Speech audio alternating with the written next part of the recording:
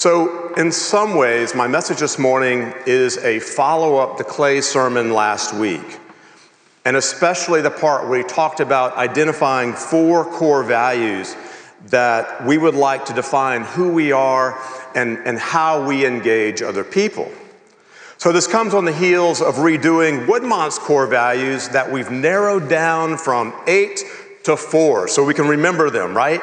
And these are Christ-centered community, inspiring worship, transforming groups, and impactful mission. And one of the reasons that we're thinking through our core values is because it forces us as we grow to be specific in how we feel called to live out the presence of Christ together. So when Clay started talking about his 4 personal core values last week, how many of you began thinking about your own? Like began thinking about, what are my core values? What am I living out of? And I have to confess that I was happy for Clay to talk about his, because that meant I could put off thinking about mine. Because it hit me as I was taking notes during his sermon that I probably get somewhere between a C and a B- on the consistent follow-through and the fundamentals of what I want my life to be about. And some days, I have to admit, it may be even a little worse than that. And truth be known, any list that I come up with the things that I want to define my life, are purely aspirational. They are the things that I aspire to, and by that, I mean they're in front of me. I want to move toward them. I want to grow into those things, but I find that I do so in fitful stops and starts. And oftentimes it's 2 steps forward and 3 steps back. And if you're like me, it's the kind of thing that makes me wonder if I can ever really give witness to the qualities of life that Paul says are good and honorable and true. Because all it takes is one mess up, and you're compromised, right? Who can possibly believe or trust our high ideals when we continually feel like we're falling short of achieving them? So it's helpful that so much of Scripture talks about this. High standards of life and ethical conduct, and then what to do when you can't possibly live up to it. And the word that we use to describe how we keep from being paralyzed by our own double standard is one of the most powerful theological words in our religious vocabulary. And that word is grace. It's only through grace that we can say that we have high aspirations for ourselves and then acknowledge that we are not there yet. We continue to be a work in progress. Without grace, we would just stop and see the entire project of growing in our discipleship, of becoming like Christ, as hopelessly impossible. But in grace and through grace, when we fail at who we aspire to be, we can pick up and we can try again. Because we see being on the journey of doing the work to be more like Jesus as so much more preferable than the alternative. And I began thinking about this in depth earlier in January when I was reading through Mark's gospel, and it hit me how stark in contrast and how full of hyperbole were Jesus' teachings to his disciples. He said this, he says, "If anyone wishes to come after me, let them deny themselves and take up their cross and follow me." And we've heard this statement so many times. It's easy for us to soften what was likely the impact on Jesus' original audience, because the group that Jesus was speaking to, they had seen Roman crosses, lots of them. And they weren't pleasant things to see or even to think about. It was so horrible, in fact, that the Roman senator and philosopher Cicero would write that the very mention of them was unworthy of a Roman citizen and person who was free. The scholar N.T. Wright says this. He says that those who crucified people did so because it was the sharpest and the nastiest way of asserting their absolute power and guaranteeing the victim's absolute degradation. The people who gathered around Jesus had seen crosses, and they may have even known some who had been crucified. And here is Jesus saying, if you want to follow me, you have to take up your cross. And then the Apostle Paul takes this to heart in Galatians, and he says in a verse that we happily memorized as children when I was growing up, he says, I've been crucified with Christ, and I no longer live, but Christ lives in me. And again, we've lost, I think, the weightiness today of what Jesus and Paul are saying, which is this: to live into everything that God has for us, we must lay down some part of ourselves. We might even say crucify them. That holds on to the things that prevent us from being the beautiful, loving, forgiving, welcoming, hopeful, gracious, kind, compassionate, spiritual being that God has created us to be. And this isn't, by the way, a deep theological statement. In fact, it's immensely pragmatic. I know this to be true, and that's what I was feeling last week when Clay was talking about writing down our 4 core values. I would never, ever live into those things that deeply resonate with me as the best version of myself as long as I'm hanging onto the stuff that keeps me emotionally and spiritually stuck.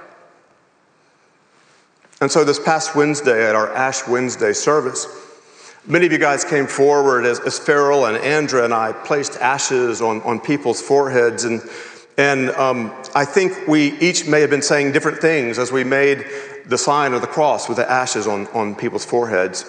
And I know I overheard Andrea and Farrell both saying incredibly life-giving things. And so if you were in their lines, you were the lucky ones, by the way. Because what I said came straight from the Anglican Book of Prayer. I said this: from dust we come, and to dust we shall return. Which is pretty depressing if you think about it. So on behalf of all the quasi-would-be Anglicans in the world, I apologize. But I think where the Anglican Book of Prayer is going with that is this: for those of us who see Lent as a time to reorient ourselves toward the things that have spiritual significance and power, we understand that so often what gets in the way of our making progress on that journey is me. Using the language of dying to self recognizes there is a part of myself that works against myself. And I want to say that again because that's likely the most profound thing you're going to hear me say all year long. Death to self recognizes there is a part of myself that works against myself. And whatever that part of myself is, I want to be aware of it, I want to acknowledge it, and then I want to make some effort to lay it down, to die to it, so I can live into the greater thing that God has for me. And so Paul talks about this in Romans 7. He talks about the tension in his inner person where he says, for the desire to do good lies close at hand, but not the ability. For I do not the good I want, but the evil I do not want is what I do. Isn't it good to know we are in good company? And often in Lent, you're going to hear people talk about giving something up, and they do this as a spiritual discipline.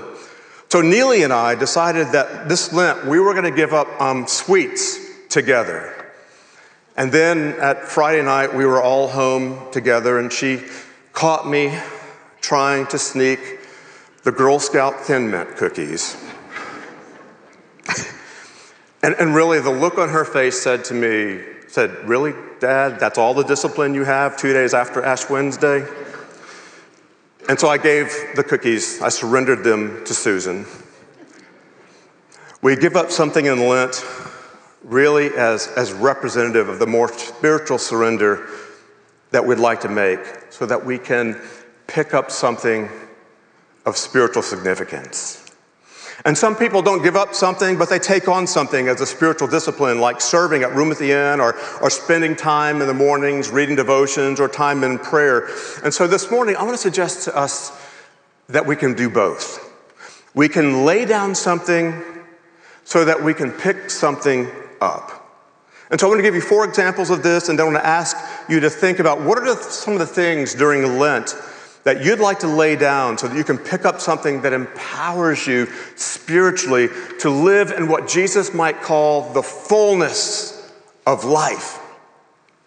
And the first one actually comes from Scripture, 1 John chapter 4 and verse 18, where John says that perfect love casts out fear. So we can lay down fear so that we can pick up love. Now, I am married to an Enneagram 6 who has an enhanced awareness of this in our family's life. 6s tend to think through all the possibilities of what might happen so that they are fully prepared for what does happen. So it's Susan who does this amazing job of reminding Neely and me that we can't live in fear of the unknown, but take each day at a time and appreciate more fully the joys inside of the day. And the reason that 6s are more aware of this is because they are constantly having to do the work to forestall the fear that they feel. And the reason that love is such a great counterbalance to fear is because fear looks for the worst that can possibly happen, where love changes our focus to actively seek out the very best for people and the communities that are right in front of me. Where fear paralyzes, love activates and blesses others. Where fear makes me a victim, love grants me agency to make a difference in people's lives. And actively seeking to love others and be a transformative blessing also means, and sometimes, it means letting people be people.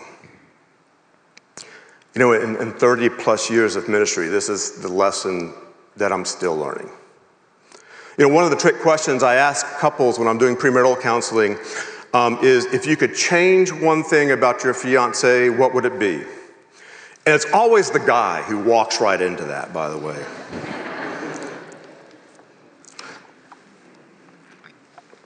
The twist being, there is absolutely nothing that we can do to change others. We can only be responsible for our own stuff, which is, if true, means that as we deepen our relationship with others, we do better when we lay down offense and pick up grace and forgiveness.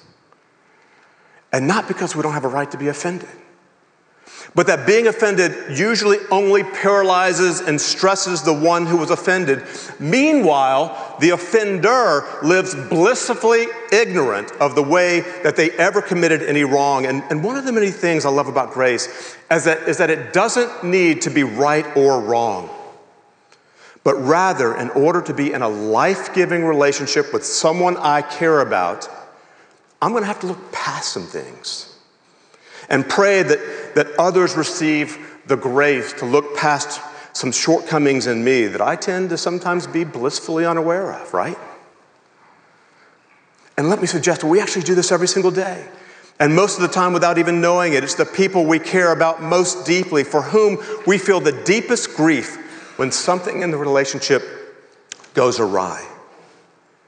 And so moving forward toward healing could mean laying down the offense in our minds and relating instead from a place of grace and forgiveness.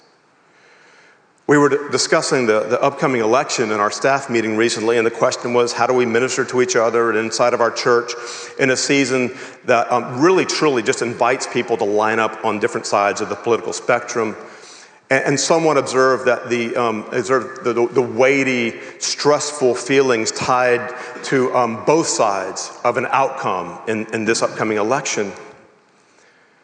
And it occurred to me as we were having that conversation that there are places in the world where the church thrives no matter who's in the governing party, no matter who happens to be leading the government at a particular moment in history. There will always be, get this, impactful mission for the people of God to do. And so in these places, the people of God lay down anxiety and stress and pick up living with a purpose. In other words, the church keeps the main thing the main thing. And as Clay said last week, Woodmont's 4 main things, and I've said them before: Christ-centered community, inspiring worship, transforming groups, and impactful mission. And so no matter what's going on politically and socially around us, we are inviting people to know Jesus. We are seeking together the presence and the power of God. We are gathering in groups that nurture life and love, and we are going out creatively into the community with the healing presence of Christ. That's what we're doing no matter what is going on politically or socially around us. Can I get an amen for that, by the way? And in this, we're acting as the church has always been called to act in society, as a people who live manifestly in hope. And so we are a people who lay down cynicism and we pick up hope. And hope ties together all the core spiritual values that we can pick up on our journey through Lent: love and grace and forgiveness and living purposefully. And hope isn't a denial that the world is as broken and fractured as it is. Hope is the power to take the love of God and trust that as we do, the deep love of Jesus will transform people and structures around us. Hope recognizes that there is room for God to move in any situation or circumstance we find ourselves in, and there is no place beyond God's ability to create something new where there are people who are empowered by God to lay themselves down and lean into a sanctified creativity for what a Holy Spirit restored world can look like. And so with the visionary writer of the book of Revelation, we confess that God is always doing a new and renewing work. And so in Revelation 21:5, God says at the end of this incredible book where there's disaster and famine and symbols of apocalyptic destruction, God says, "Behold, I have made all things new." So this Lent season, we have an opportunity to lay down some things that we are clinging to that stand in the way of our being and feeling and experiencing renewal. And the direction that we're moving as we move toward Easter is freedom from that which keeps us from living life to the full. So I want to close with a shameless promotional plug. So as we've been telling you, we've been talking about how we've reformed the Center for Hope and Healing around the spiritually nurturing work, the amazing work of Ben Curtis and Sandy Smith and Beth Patillo and Randy Smith and Vicki Askew and Mary Claire Pyron. And each of these amazing people, amazing leaders, offer like a different facet of how spiritual growth and healing can take place and how we can live with greater freedom. So several of them are leading our Lenten classes beginning this next Wednesday night. So I'd like to invite you to go to our website, under the Healing tab, look up the center, and this Lent season could be a time of laying down things that you've been needing to let go in your life, and picking up an incredible and profound awareness of a God who is right here and powerfully at work, renewing you and restoring you and empowering you to make a difference. Let's pray together. Gracious God, you are so good, and even in our weakness, you come to us in strength. Even in our frailty and short-sightedness, God, you are present to us, always calling us to our better selves. And so our prayer this morning is that you touch our hearts as we enter this season of Lent and draw us into greater freedom to be the person that we were created to be, to experience your goodness, to share that goodness, to share life and blessing with others, and to do so with a powerful sense of the freedom we have when we draw close to the presence of Christ. We pray. In Jesus' name, and everyone said, amen.